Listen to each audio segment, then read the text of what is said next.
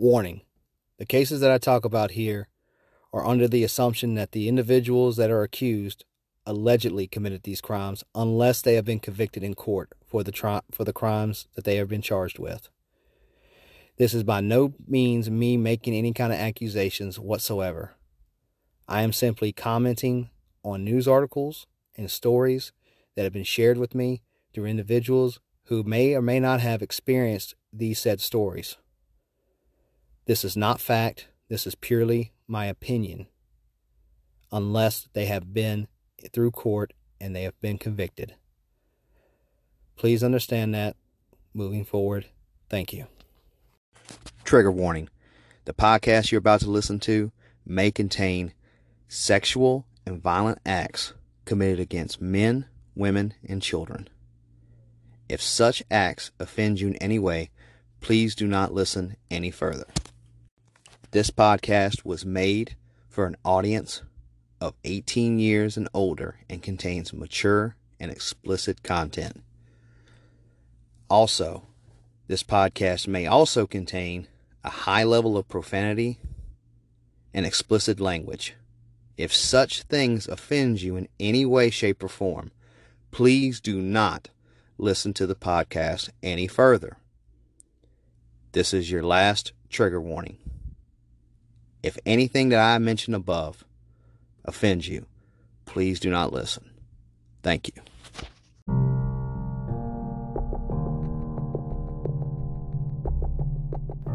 Hey everybody, this is Jeremy with the Man Apart Podcast.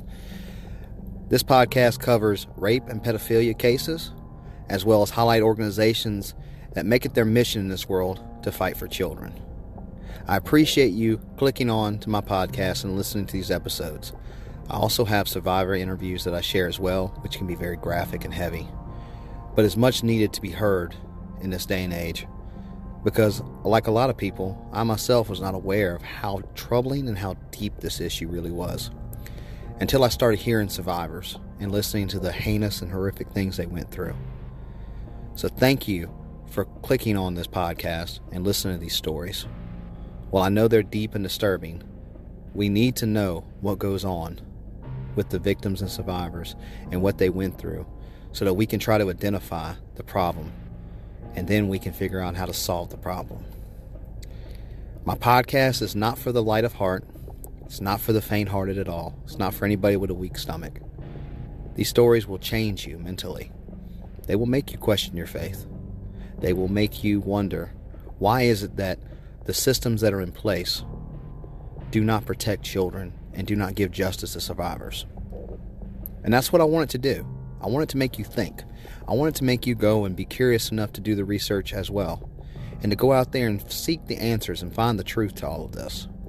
Because somebody has to. I myself was just a man who was tired of seeing these babies being harmed. And from there, it grew. And I found out so many different traumas that I never knew existed. So thank you for joining me on this journey.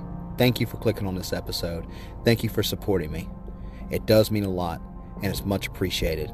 And I'm glad to know that since I've started this journey, there are so many individuals out there that care about protecting children and helping survivors like I do. With that, here's the latest episode. Hey everybody, this is Jeremy with the Man Apart Podcast. This is going to be episode 72, titled Through the Ringer, Part 1. So I interviewed Azrael a little bit ago, or I don't know, a couple weeks ago now. And the episode that you're going to hear today is going to be the first part of the interview that me and Azrael had. And it's going to be talking about his CSA trauma, which if y'all don't know what CSA means, that means childhood sexual assault. And his military experience, some Southern history, I think some gay history on top of that as well, religious abuse, things of that sort of nature. It's going to be a bunch of very, very different topics. Kind of like how me and Amber had on our interview as well. Y'all heard a bunch of different topics we talked about as well. You start with the trauma and talk about how different things affect you in life, and it's the same way.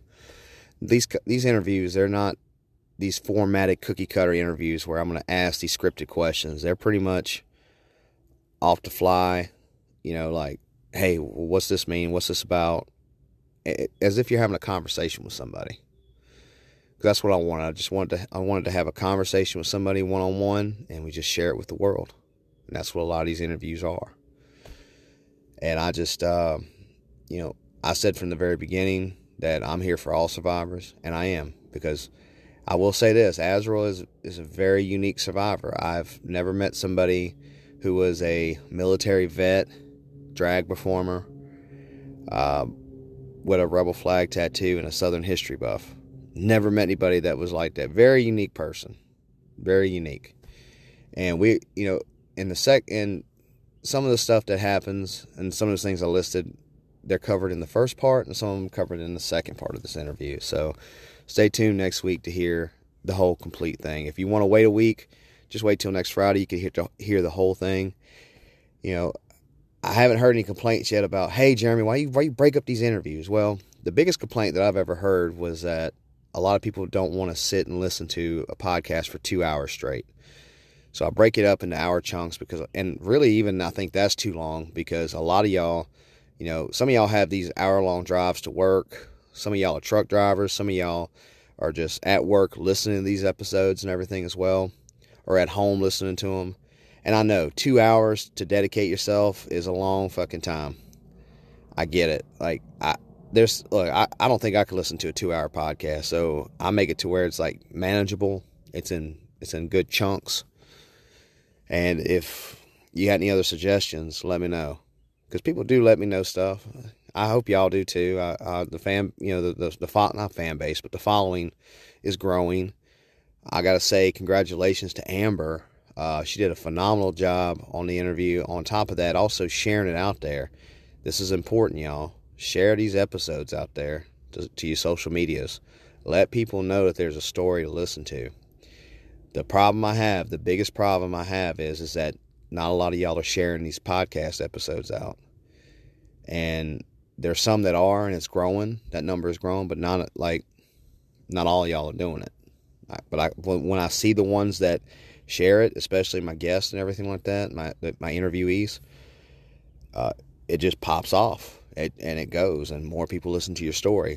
So if there's a favorite episode you had that was like a really good interview, share it out. Just share it. I don't care how long. It could be from last year. It could be 6 months ago. I don't give a shit. Just share it out there and let people hear these stories.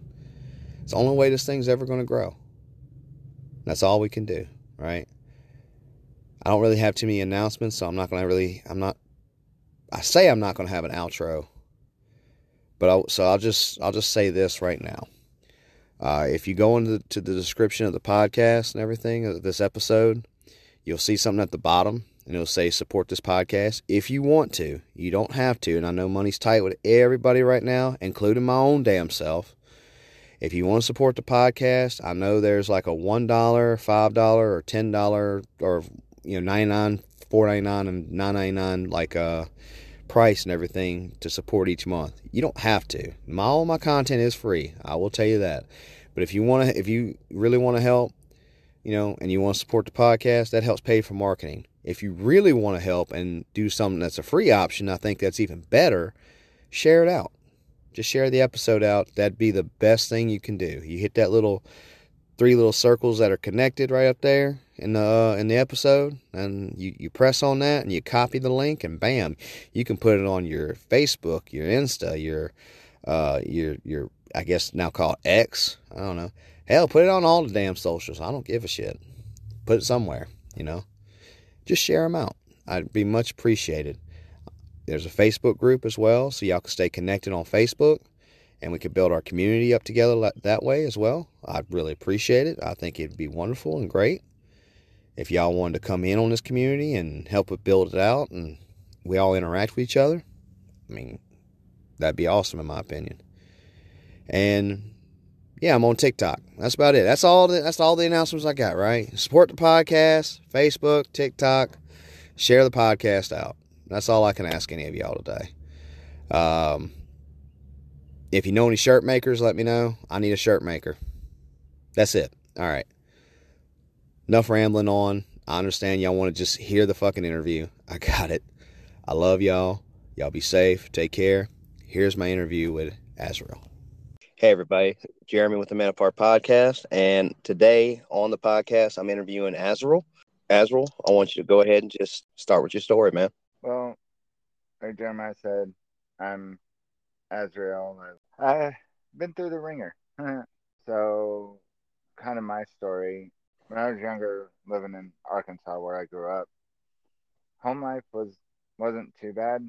I mean, we grew up out in the sticks playing outside, which was fun. And then at about 8 years old, was the first time that I was assaulted by my older sibling, and went on for 5 years. And, growing up in the Bible Belt, so many people are like, well, why didn't you pray? Why didn't you do this? Or why didn't you do that? I did. Nothing happened. My only thought was to either end him or end myself. And, it wasn't until I was 13 I felt safe. And that's a sad fact that somebody that young has to wait until they're in their early teens to actually feel safe and away from a monster that should have been helping them realize who they are and be a role model versus a monster. So, what happened at 13 to that where you finally felt like you were safe? I was taking out my issues that I was going through on my younger brothers, um, the violence and anger and stuff, and my parents had enough and with it, and they put me in a treatment facility and stuff, and I was finally getting help, and that's when I finally told. Did they ever know about it between the ages of They 8 and 13? they had my mom more so than my dad because my dad did over the road trucking, so Yeah. he wasn't home a lot. My mom had suspicions, but couldn't quite put her finger on it because one day me and my older brother just got into a very violent back and forth, Mm-hmm. and my mom, because I was never really a violent person as a kid. Yeah. I mean, I even growing up with Marines, I was never really violent. I was more the bubbly, outgoing, artsy type, and so like I loved Halloween and I loved doing art projects, and I royally still love making music. So it was just that certain things like that. My mom was just like, something's going on. I don't know what, but something. What was their reaction when they were? I mean, were you able to tell them, or was the people at the treatment facility the ones that have to tell them?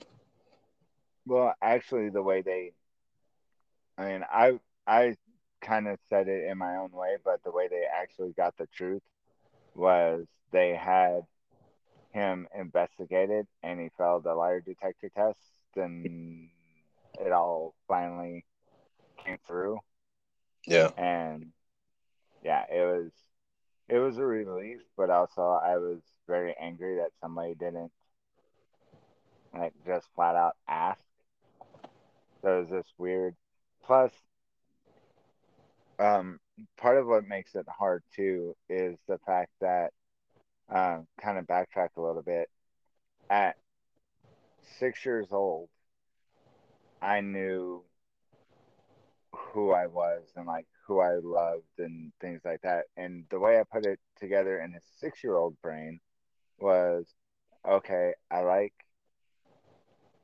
girls the way my dad looks at my mom, but I also see the way my mom looks at my dad, and that's how I feel with boys. Like Right. that's the way I put it together in a 6 year old brain, you know. And so part of what made it hard too was the fact that being somebody who was effeminate and took more after their mom and was a more girly than Then boy. most than boy, right? Um, I felt like in some ways that was the reason I was attacked, and so there was always this self hatred of being that way and feeling sick that it was my fault.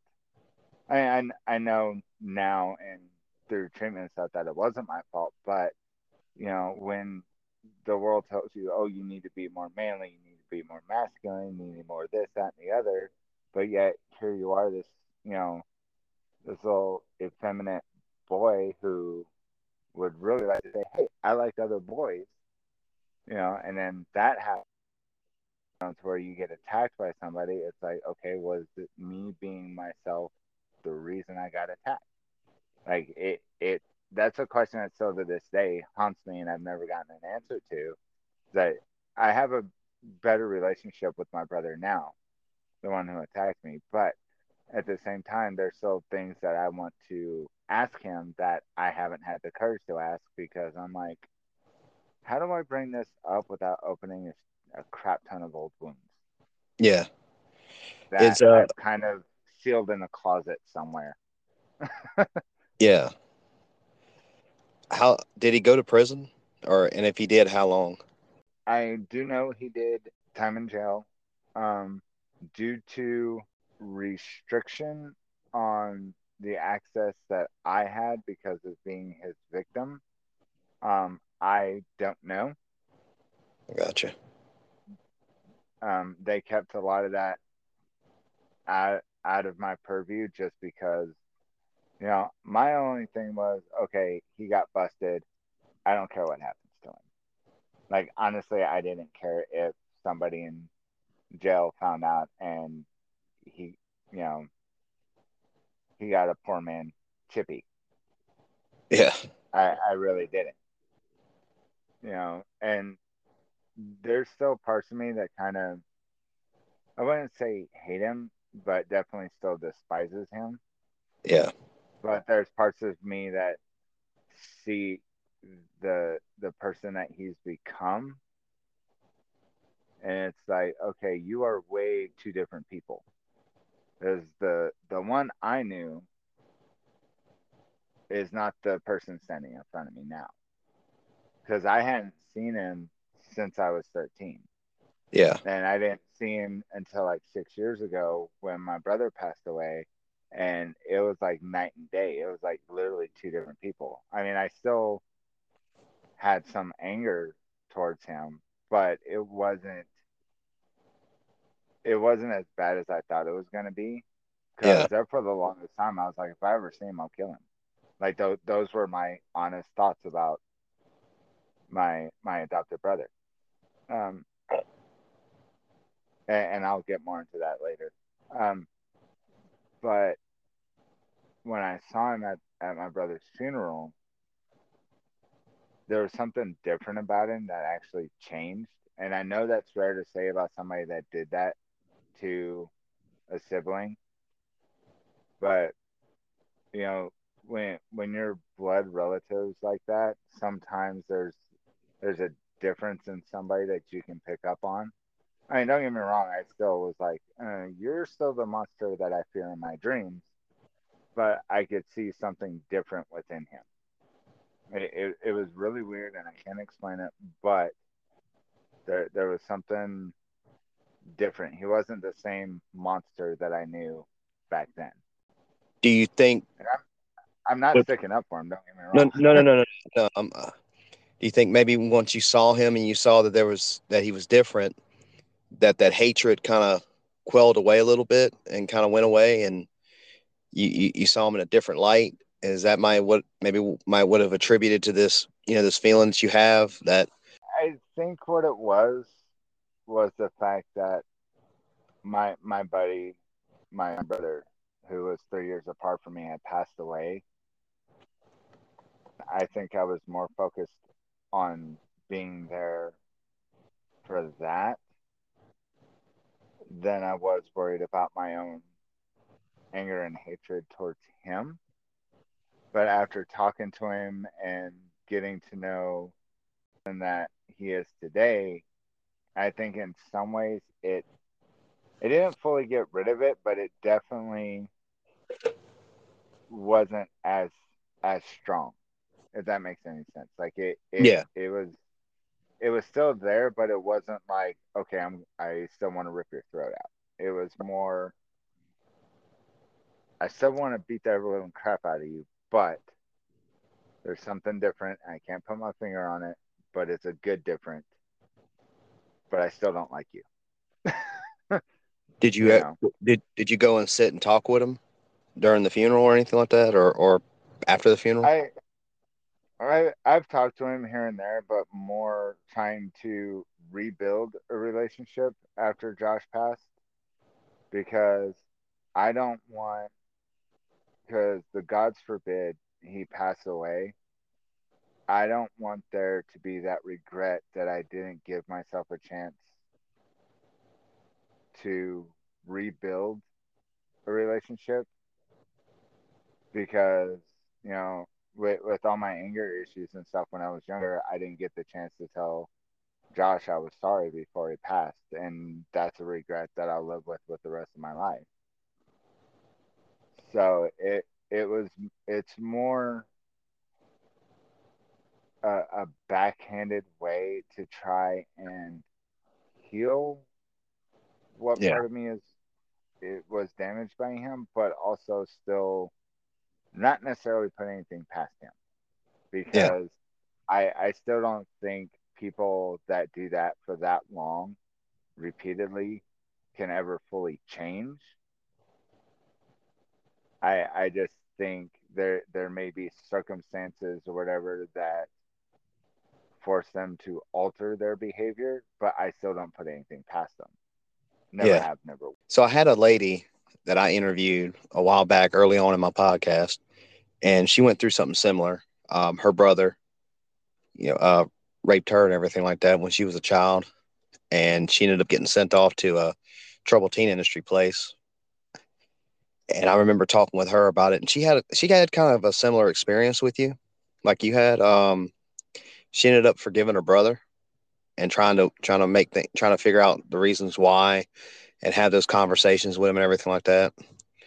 And for a lot of people, whether doesn't matter what your faith is or what your background is and everything. For some, you're gonna when you go through something traumatic like that. I've noticed with people I've talked to, especially when it comes to sexual assault from siblings and everything. You wanna forgive that person in order for yourself to heal, right? Like how you were saying, it's like a kind of a backhanded way to heal and everything like that. And you try to find some way to move forward in life, not really condoning what that person did, just trying to figure out like can you move on and can you move on past what happened. And that's what I think a lot of people try to do is they'll try to not per se forgive their attackers, but they do it for their own mental well-being, their own state of mind, their own suffering that they trying to get past. Yeah. Well, and some of that too is just you've seen on my TikTok channel and stuff, and I have another one that's a little more fun and bubbly, which is what I try to be in general. Yeah. Um, you know, I hold zero punches when it comes to, you know, those those particular types of people. Um, Yeah. just because of what I've been through, and like the one that I sent you, and tried to get you through, backdoor channels to find any information on. Like I I I don't care who you are. If you harm a child, especially in that manner, the gods are setting it out, and I'm coming for you. Like I Yeah. will find a way. I don't care if it's through Norse Talk, through you, through other channels. Like there's there's ways to find information, especially in this day and age, to Yeah. where once it's found, we hold zero punches. Like that whole Alaskan Viking kid Oh on yeah. TikTok. Yeah. For The him, North, for the the North, audience, well, for the audience that that doesn't know, because there are a lot of people that follow my podcast that aren't from TikTok. So on TikTok a while back, about maybe 2 months ago, I think this was, there was a guy on Two or there three. named, yeah, 2 or 3 months ago. I know this was after the Jupiter thing that I went through. Mm-hmm. Uh, there was a guy named Alaska, no, what was it? Alaskan Alaskan Viking.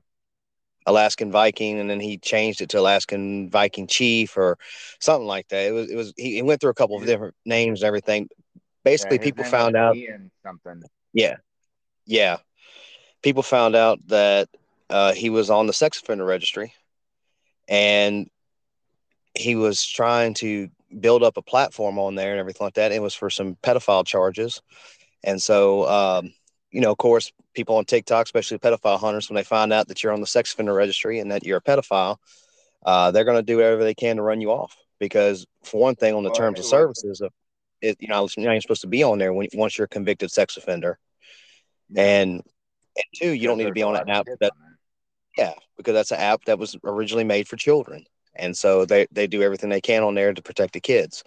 And it became a big fiasco where a lot of different creators, especially from the Norse pagan community or Norse Mm-hmm. talk, was on there, trying to make sure to get them off of there and everything. And, uh, And I you was know, one of them.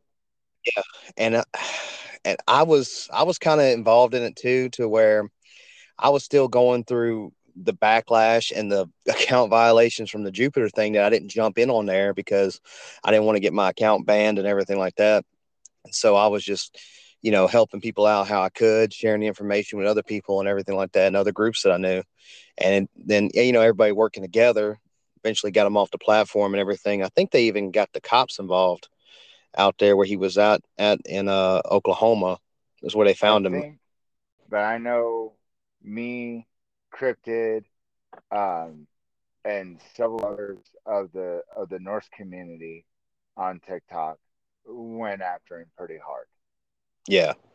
And I I, mean, me, and we pretty much shut him down every chance we got. and that's, speaking of cryptid, that's how I met you, was on one of her Mm-hmm. TikTok lives and everything.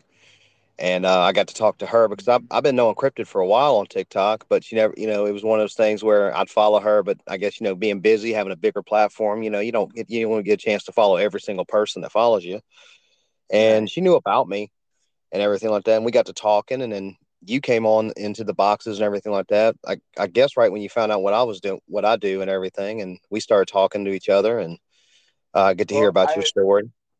I've been friends with Cryptid for quite a while, and I found her through Norse Talk and stuff, and she's also a practicing witch, and me being Yeah. somebody that combines both witchcraft and Norse mythology, I was like, "Oh, this person's fun," and Yeah. we're even friends on Facebook now, and we're really good friends. We talk quite a bit.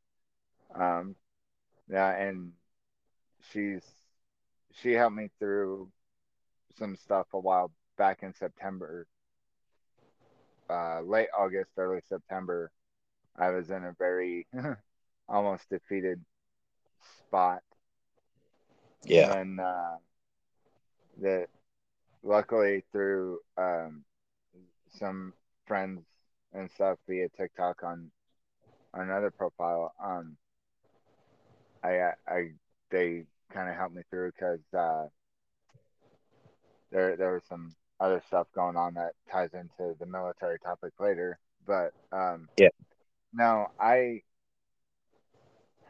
try and not not really dwell too much on it because I mean that was it stopped over 22 years ago, and the part of me that is trying to heal now through some of the videos and through you know just some of the things I've done is that scared, you know, broken little effeminate pansexual boy that you know felt like it was his fault for what happened, and basically the Christian world telling me that, oh, you don't deserve to live and you're going to burn in hell because you're different.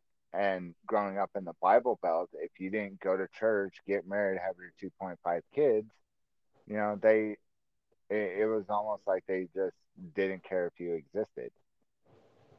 Yeah. And that's the part now where it's been a really hard struggle trying to not necessarily get back to where I was when I was that kid, but get some sort of internal peace with it and just Yeah. be able to be who I want to be, if that makes any sense.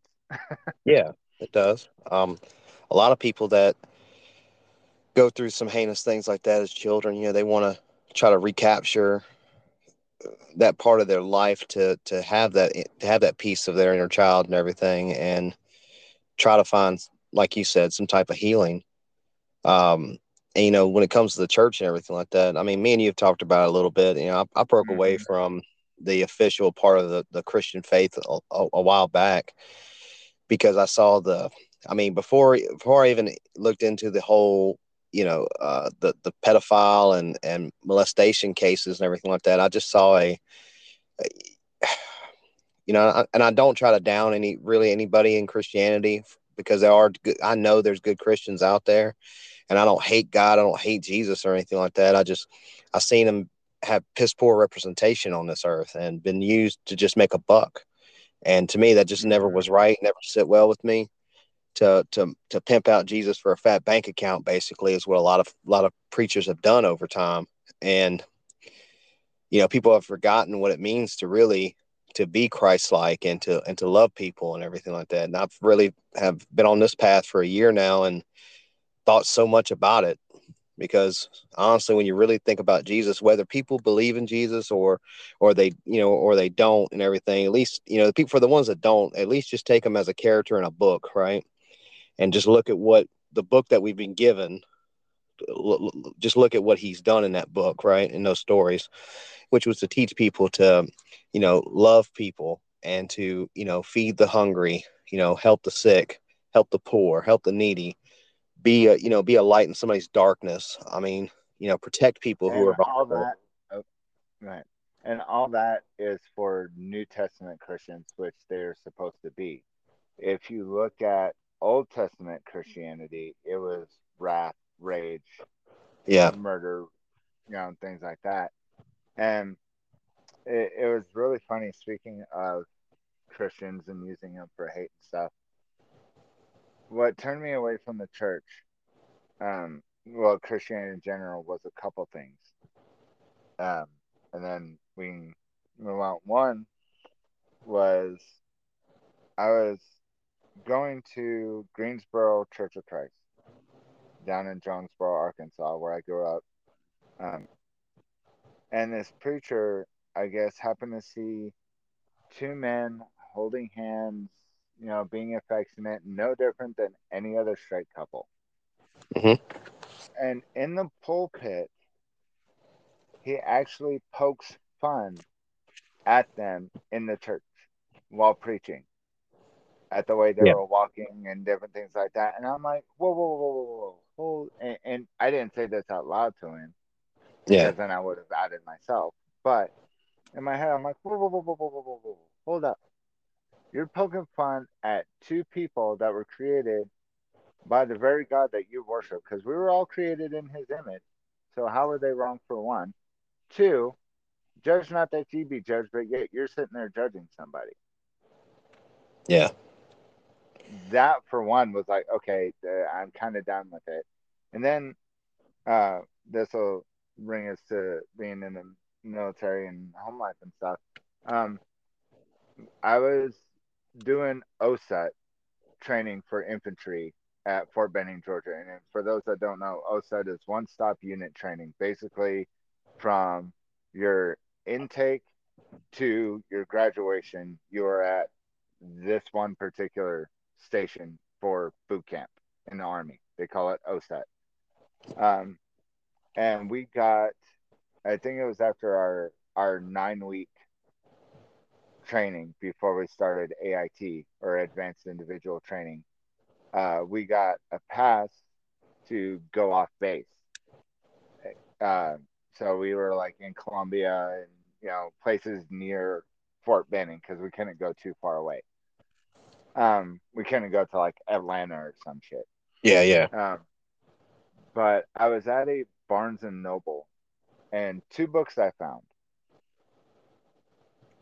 One was, written in the '60s by Anton Szandor LaVey, the founder of the Satanic Church in Mm-hmm. California, which led to the whole Satanic Panic of the '80s, which was dumb when you actually look at it all. And then I found a book by an author out of New York named Constantinos called Gothic Grimoire.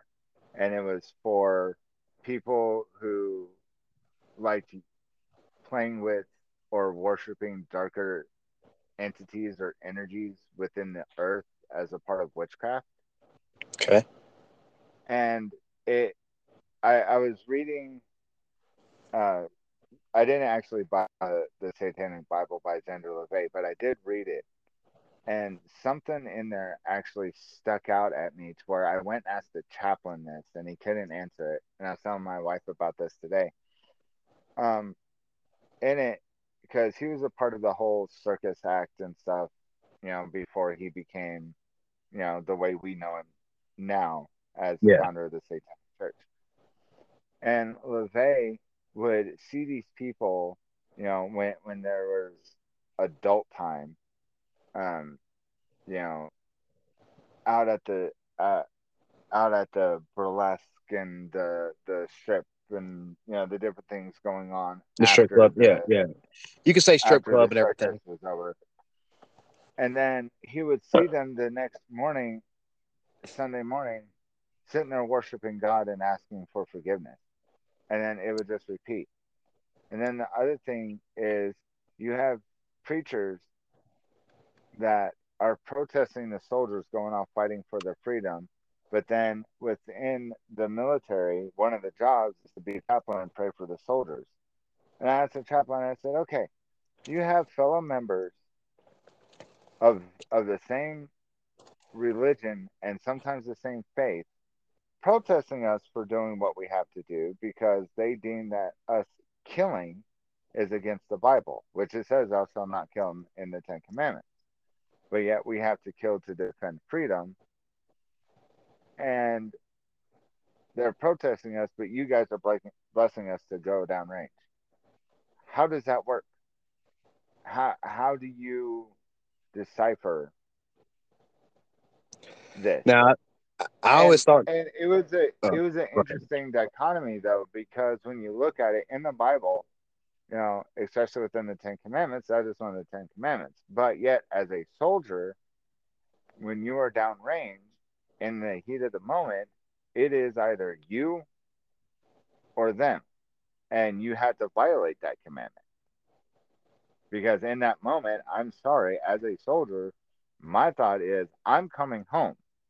I don't care if what happens to you in your afterlife. I'm coming home, and that's what kind of put me more towards this pagan path. And then also reading the Gothic Grimoire by Constantinos, something within my soul actually clicked with the practices that he was teaching in that book. And it was just like a light bulb in my skull went off. And I was like, this is what's been missing.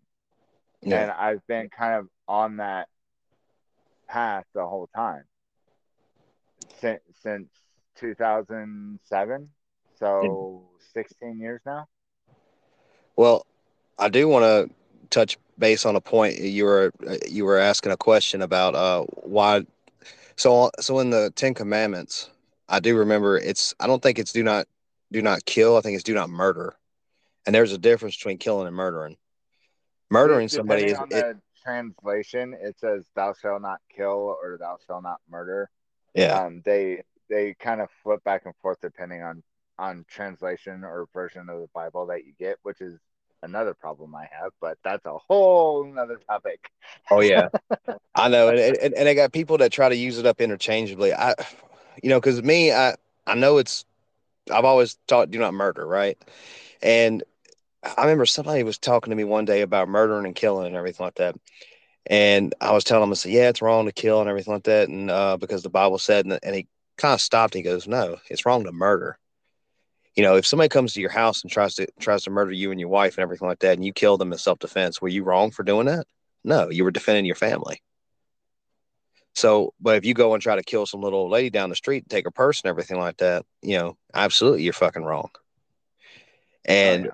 people, and especially in Christianity, get those two confused and everything like that so much because, I mean, you go look at the Bible and everything like that too. I mean, it's full of war and killing and everything like that, and fighting enemies and everything as well. I mean, hell, there's an archangel, an archangel named Michael, who is the angel of warriors and soldiers and everything like that, and defenders of the faith. So I think in some instance, yeah, like murdering is absolutely completely wrong. Killing, not so much. It's always within context.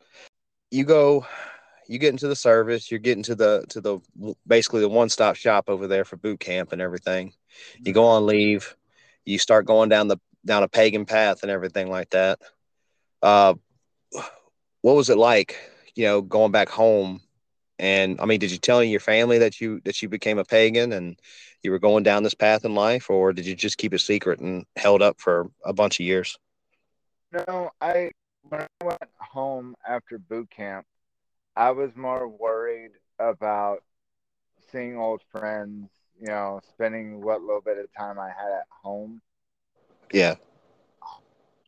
Yeah, and I built relationships with some of the people in the Church of Christ there, so I went and saw them and said hi, and I miss them because I mean they're still friends. yeah, Um, and then I got to my unit, which was the 42138, that I did get it changed on my dog tags, which was a pain in the butt and a bunch of red tape. And you think it'd just be a simple restamp a dog tag. No, not that simple, apparently. Um, but, and the thing is, growing up, I think what made it hard too to really say anything, not just because of going to church and trying to fall in line and everything else. My dad being a Marine and growing up in the 60s in Arkansas, and at a time when you know it was God, family, country, very much so back then.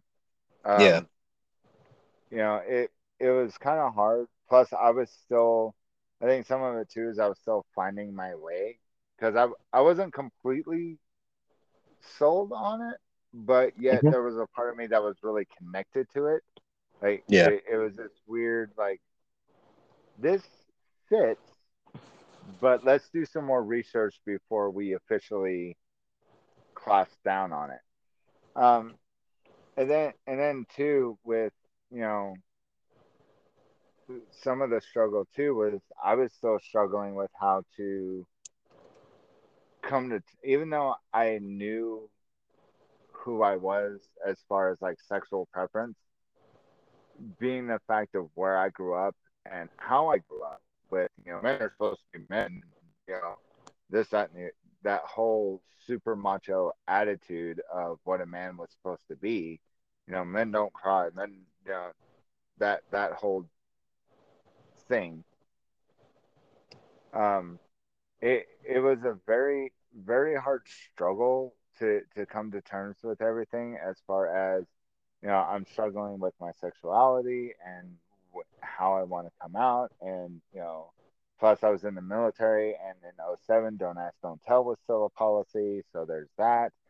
I found a new spiritual path. Like mentally and emotionally I had a lot going on between the two, so it was just more me trying to figure out how to mold everything together. yeah, And that's what made it difficult to really even say anything in general, was the fact that I was still working through it myself. So how am I supposed to? Oh, by the way, I don't believe in God anymore. yeah, Like that. That's not. necessarily something you just throw out in the wind and brush past, you Right. know, especially in the Bible Belt, as you well Yeah, know. yeah. Especially growing up in a lot of Southern Christian families, you just don't go out and say that. You could probably say, "Oh, I just robbed a fucking bank," before you say you don't believe in God. Hmm. You might find a little more forgiveness, right? Just a little bit, Yeah,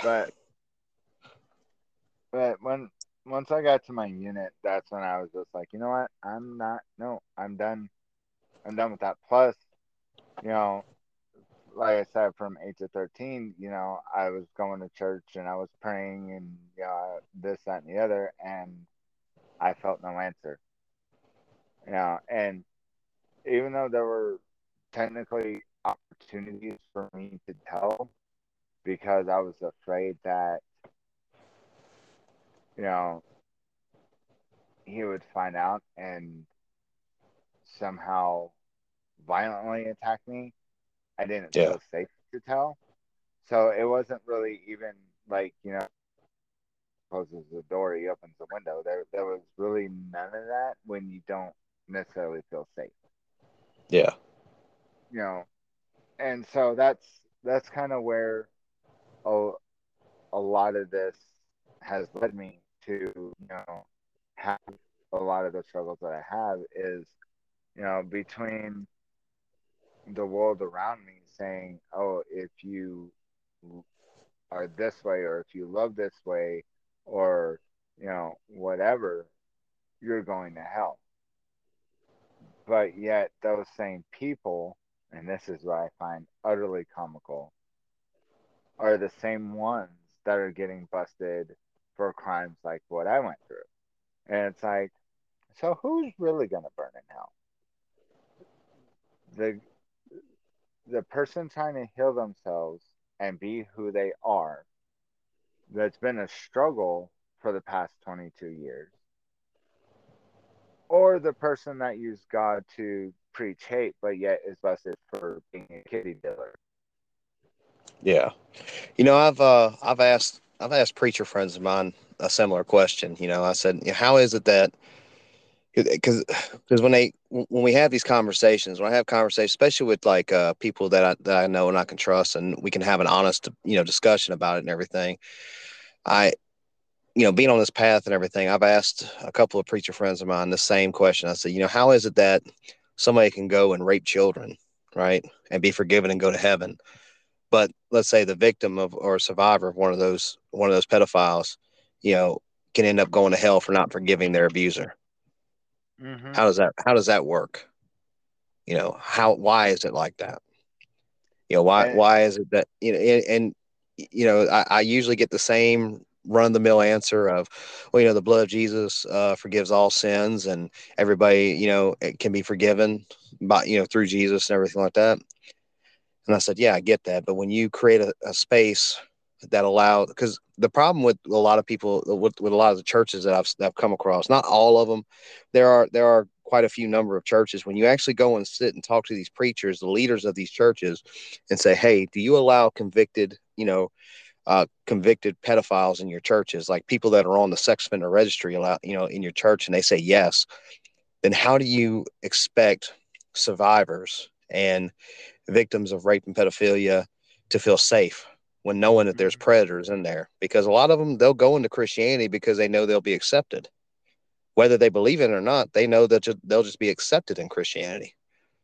And I think it's the duty of any leader, any church leader, to be a good shepherd and to watch over their flock and Oh to yeah. protect that flock at all costs.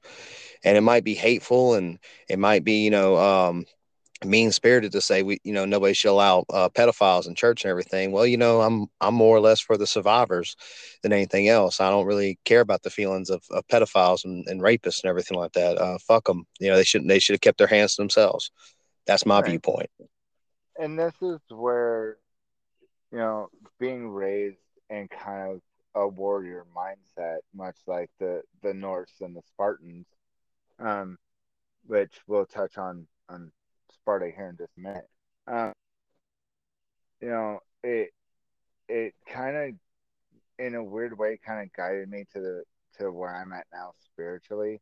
Yeah. because I grew up being taught you never start a fight, but you defend what's yours, you defend your family, and you finish one. You know, very much you're going to learn how to fight, but only use it for defense and war if necessary. Very much a, Viking Sparta mentality.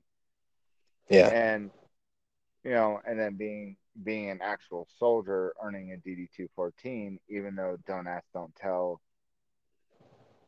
screwed me because a chaplain asked if I was gay. My dad always taught me that honesty is always the best policy, regardless, if it's popular or not.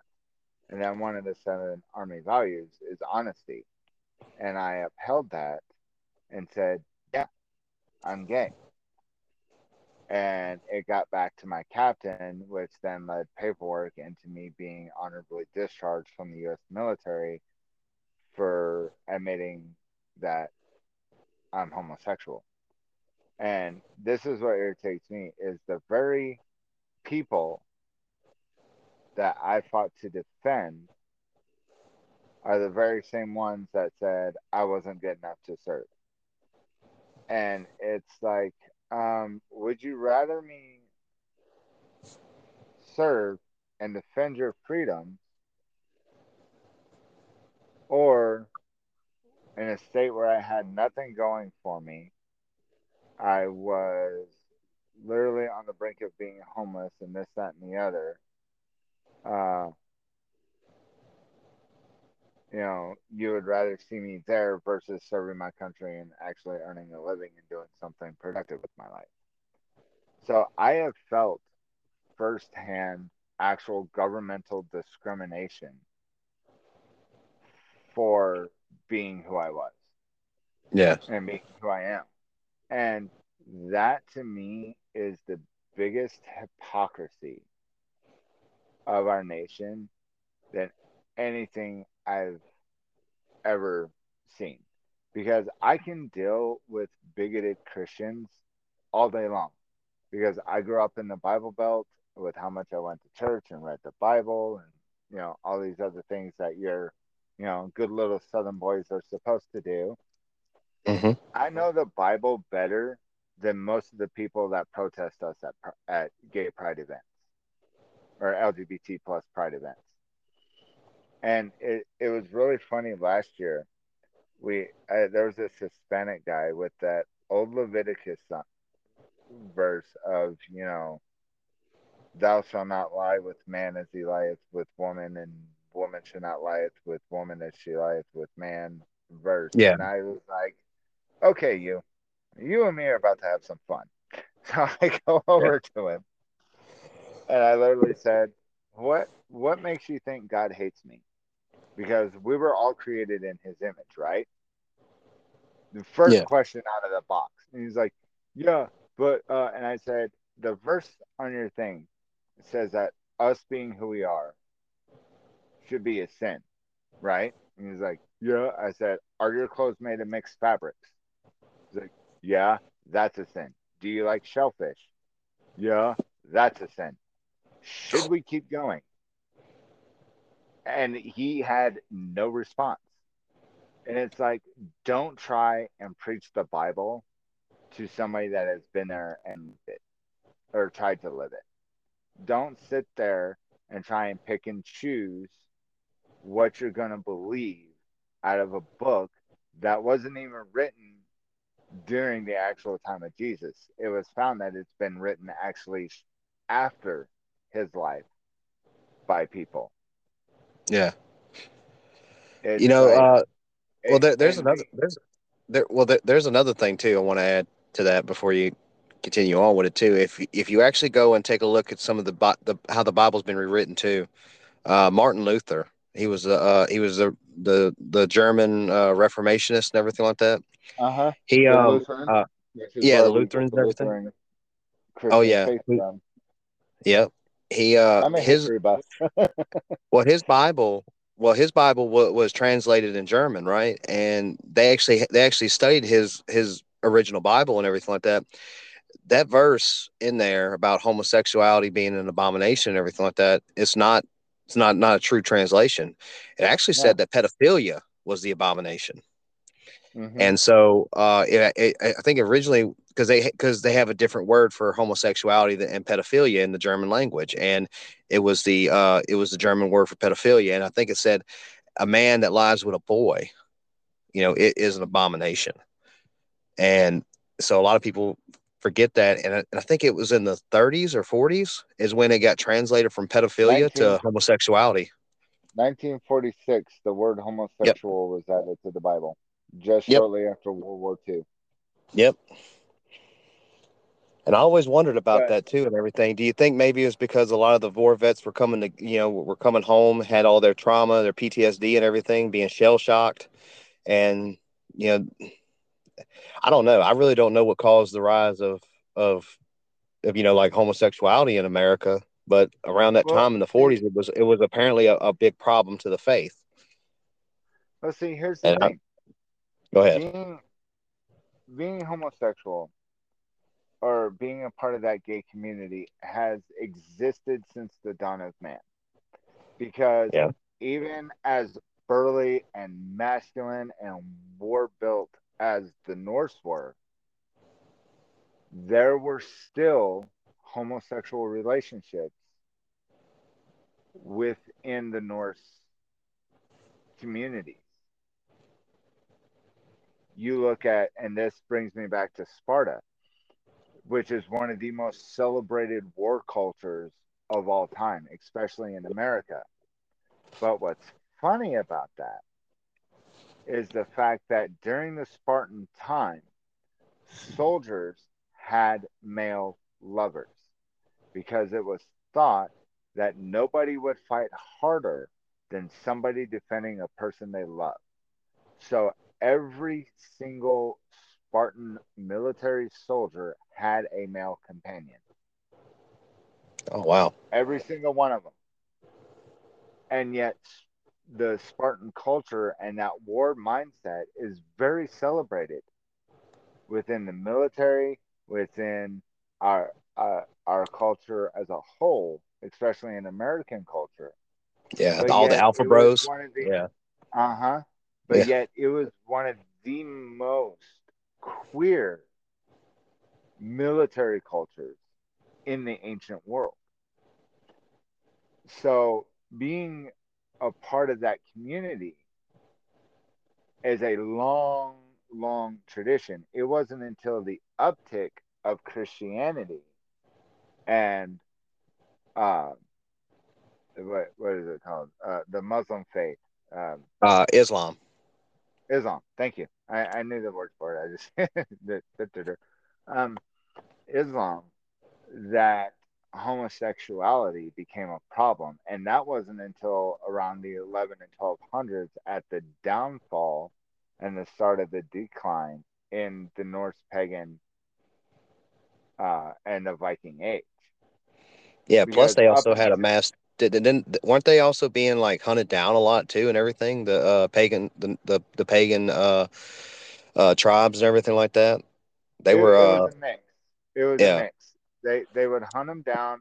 Also, what the missionaries would do is they would adopt local symbols and customs into the Christian faith. yeah, like Because like you like look at Christmas. Christmas was initially the Norse pagan tradition of Yule and the celebration of a new beginning and a new year, which was taken over by Christmas.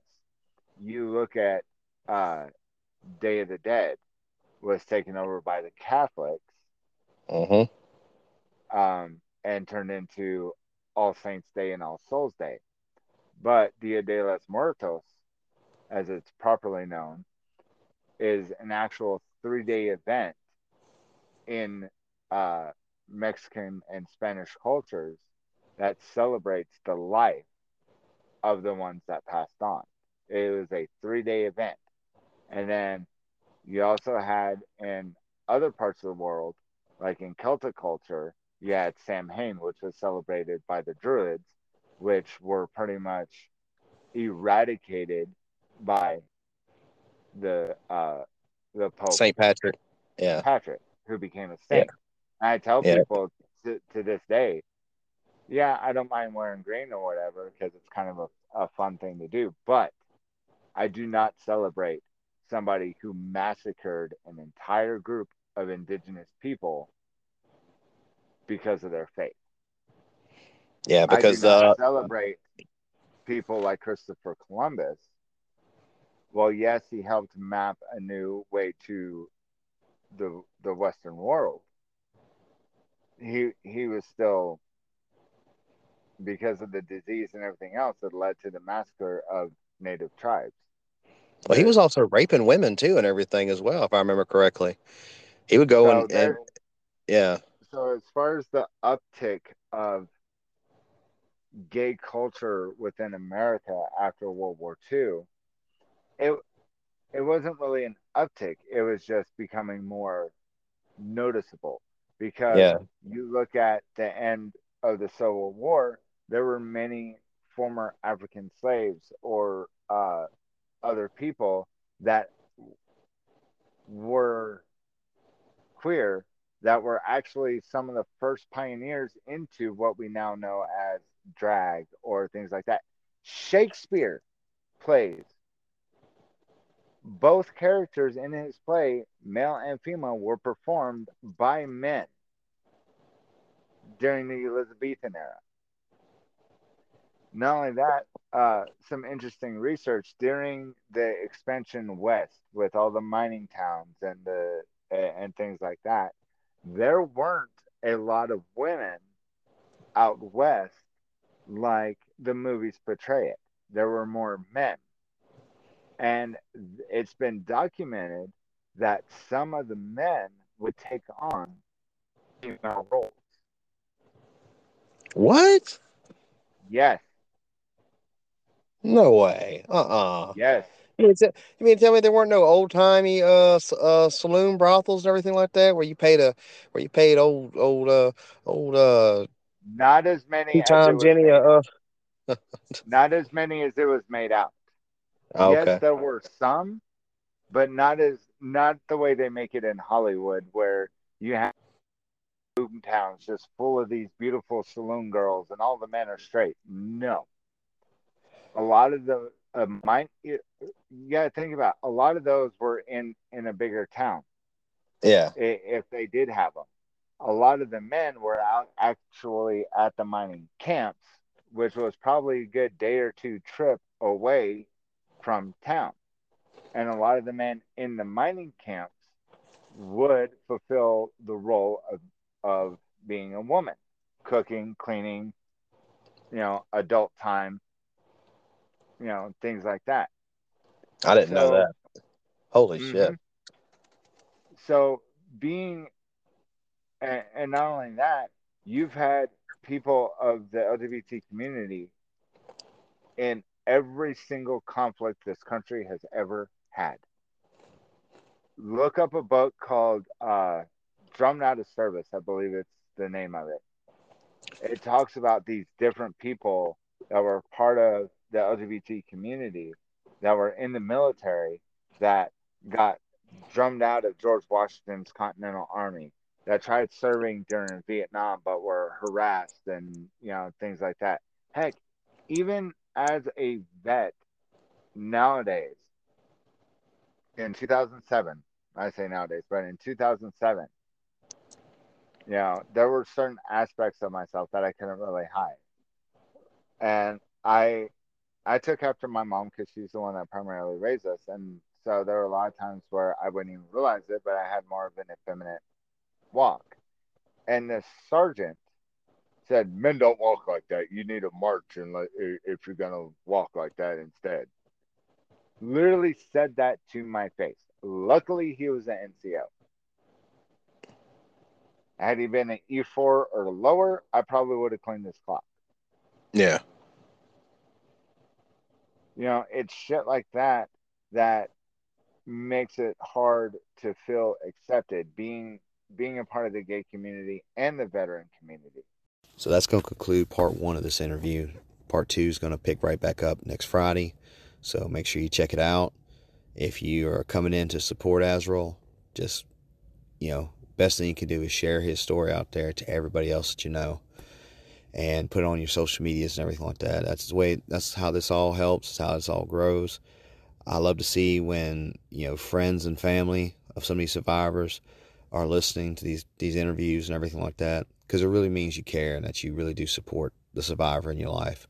And that does mean a lot to them, And if if you don't even know who Azrael is, you can go and check out their TikTok, his TikTok and everything like that. The link will be there in the episode description, as well as my TikToks and my Facebook group. So if you're not connected to any one of those, go and get connected to it. If you don't have TikTok, I get it. If you don't have Facebook, I don't get that one, but okay. It's all good either way. Still much love to you, and thank you for listening. Thank you for listening to all these episodes. I know there's a few of y'all that are hardcore listeners, and you've listened to every single episode, and for that, much love and much appreciation to you. Thank you for that support. It means a lot. Anytime any of y'all listen, it means a lot to me. And I love the feedback. I do. I always like hearing back when people say, hey, I just heard this episode. I just heard this one. It's starting to grow, y'all. This is starting to fucking grow. And it's a good feeling. I like it. I do like it a lot. I like the fact that other people are listening to survivors' interviews. I didn't make this primarily for survivors to hear. I made this to help survivors share their stories to people to the world that don't know what it's like to be a survivor.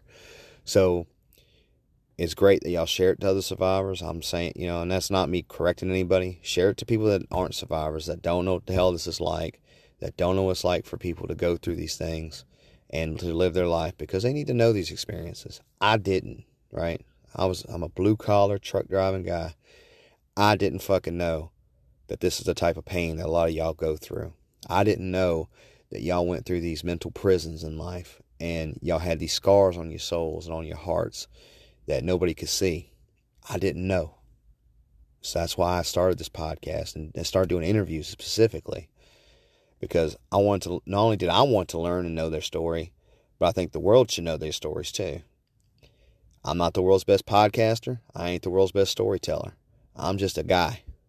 And I know there's better people out there than me. So I know that in my heart, somebody out there is going to be inspired enough to say, hey, I can do it better than that fucking guy. And I hope they do.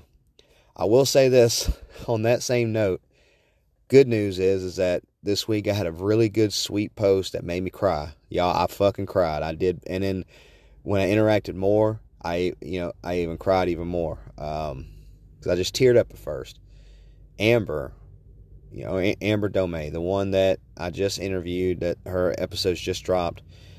When I told her that her first part of her interview is now like the number 2 most played episode at this point so far on the podcast, she made a little sweet post, and she said that she's going to start her own podcast now, and that she was inspired by me to start a podcast. And I gotta say, that's a really sweet feeling to know that I inspired somebody that wanted to go into this genre, and to go be a warrior, and to go fight for people, and to go try to go and look into cases that need to be looked into. She's going to be doing some great things, in my opinion. I think she's going to go a whole lot farther than I will. And I can't wait to see how that plays out and how that works for her. I just can't wait. Sorry, getting a little tongue-tied. I can't wait to see what the future holds for Amber. And so that's going to be an amazing thing, y'all. That's going to be an awesome fucking thing for her. And my only wish for all these survivors that I interview, every single one of them, is that they find healing of some kind, that they go in, and if they want to go use their voice to help other people, then that really makes it all worth it. It makes all the depression, the anxiety, the night terrors I get and everything like that, that made all that shit worth it to me. So the love that I've gotten from survivors, in my opinion, is worth more than all the fucking fame and gold and clout in this damn world. Because all that shit is temporary. It fades away. When you actually have somebody whose life has changed because you decided to do something, and do something positive with your life, y'all, it's a different feeling. it just hits you differently. It just, I didn't think I'd have this kind of impact on people. I didn't think I'd have the impact to help people and to inspire them to have a healing journey, or to inspire them to go and take up a cause, and inspire them to go be advocates, and or hell, even inspire somebody enough to not kill themselves, Like, all those things just give me some overwhelming joy. And there's so many other people to thank on that. Hell, Woody Overton, Jim Chapman, Sabrina Young. I don't think I can mention her name on here, but an ex-girlfriend of mine, the one that wanted me to interview survivors, told me that I needed to interview survivors because she's the reason why I interview them. Because of the fact is, she told me that she felt, and a lot of other survivors that she knew in this group that she was in, said that a lot of people that don't experience this just don't give a shit about survivors. And I knew in my heart that wasn't true, because I gave a shit. I cared. And I know other people have too. Y'all just gotta make your voices known. The ones who are not survivors, make your voices known so a survivor can come to you and you can love on them and support them. That's all they want. They just want your love and your support. They just want to be loved. They just want to have somebody believe them and just listen to them. See what they went through. That's all they want, y'all. That's all they want. Give it to them. I can't do it on my own. It takes all of us. It takes good people to stand up. And there's a phrase that's very common with this. It says, when a good man stands up, the spines of other men will stiffen around him. So I might not be able to, to affect the whole world, but I definitely can affect the world around me. And so for those of you that listen, those of you that are active in this path and in this fight and in this war, that, to fight, to protect children, or to fight to protect survivors and everything like that, and support survivors, just keep at it on that one. There's a lot of you out there that are good people. I know y'all have good hearts. Just keep fighting. Just keep doing what you're doing. Find your path, find your purpose, and just go into it and just do it. One step in front of the other. I'm not the most smartest person in this path. I'm definitely nobody who's educated or qualified of anything. I'm just a guy who cares. That's it. That is it, y'all. So I know there's better people out there than me. Go out there and just do something great with your lives. Go be love to somebody. Change somebody's life. You might save them. You probably definitely will save somebody if you do that. And you're going to feel better in the end for it. And there's people whose lives I probably have affected that I will never fucking know about. And that's great too. And hopefully it's all for the positive. Hopefully it's for the better. But that's it, y'all. I know I just rambled on here for about 8 fucking minutes, and I just love y'all. I love y'all. Love all y'all. And I love all survivors. Might not agree with everybody's survivor, with the politics or the religious or religious biases and everything like that of survivors, but at the same time, I love y'all. You know what I'm saying? I love all y'all. It's because what was done to y'all was wrong, and it was heinous, and it was fucked up, and nobody should have to go through that, especially a child, especially children. They shouldn't have to go through what a lot of y'all went through. And all I can do is just give you my love. If I could hug you, I'd fucking hug y'all, because y'all deserve it. You deserve to have somebody care about you. And I hope you find more than just me caring about you.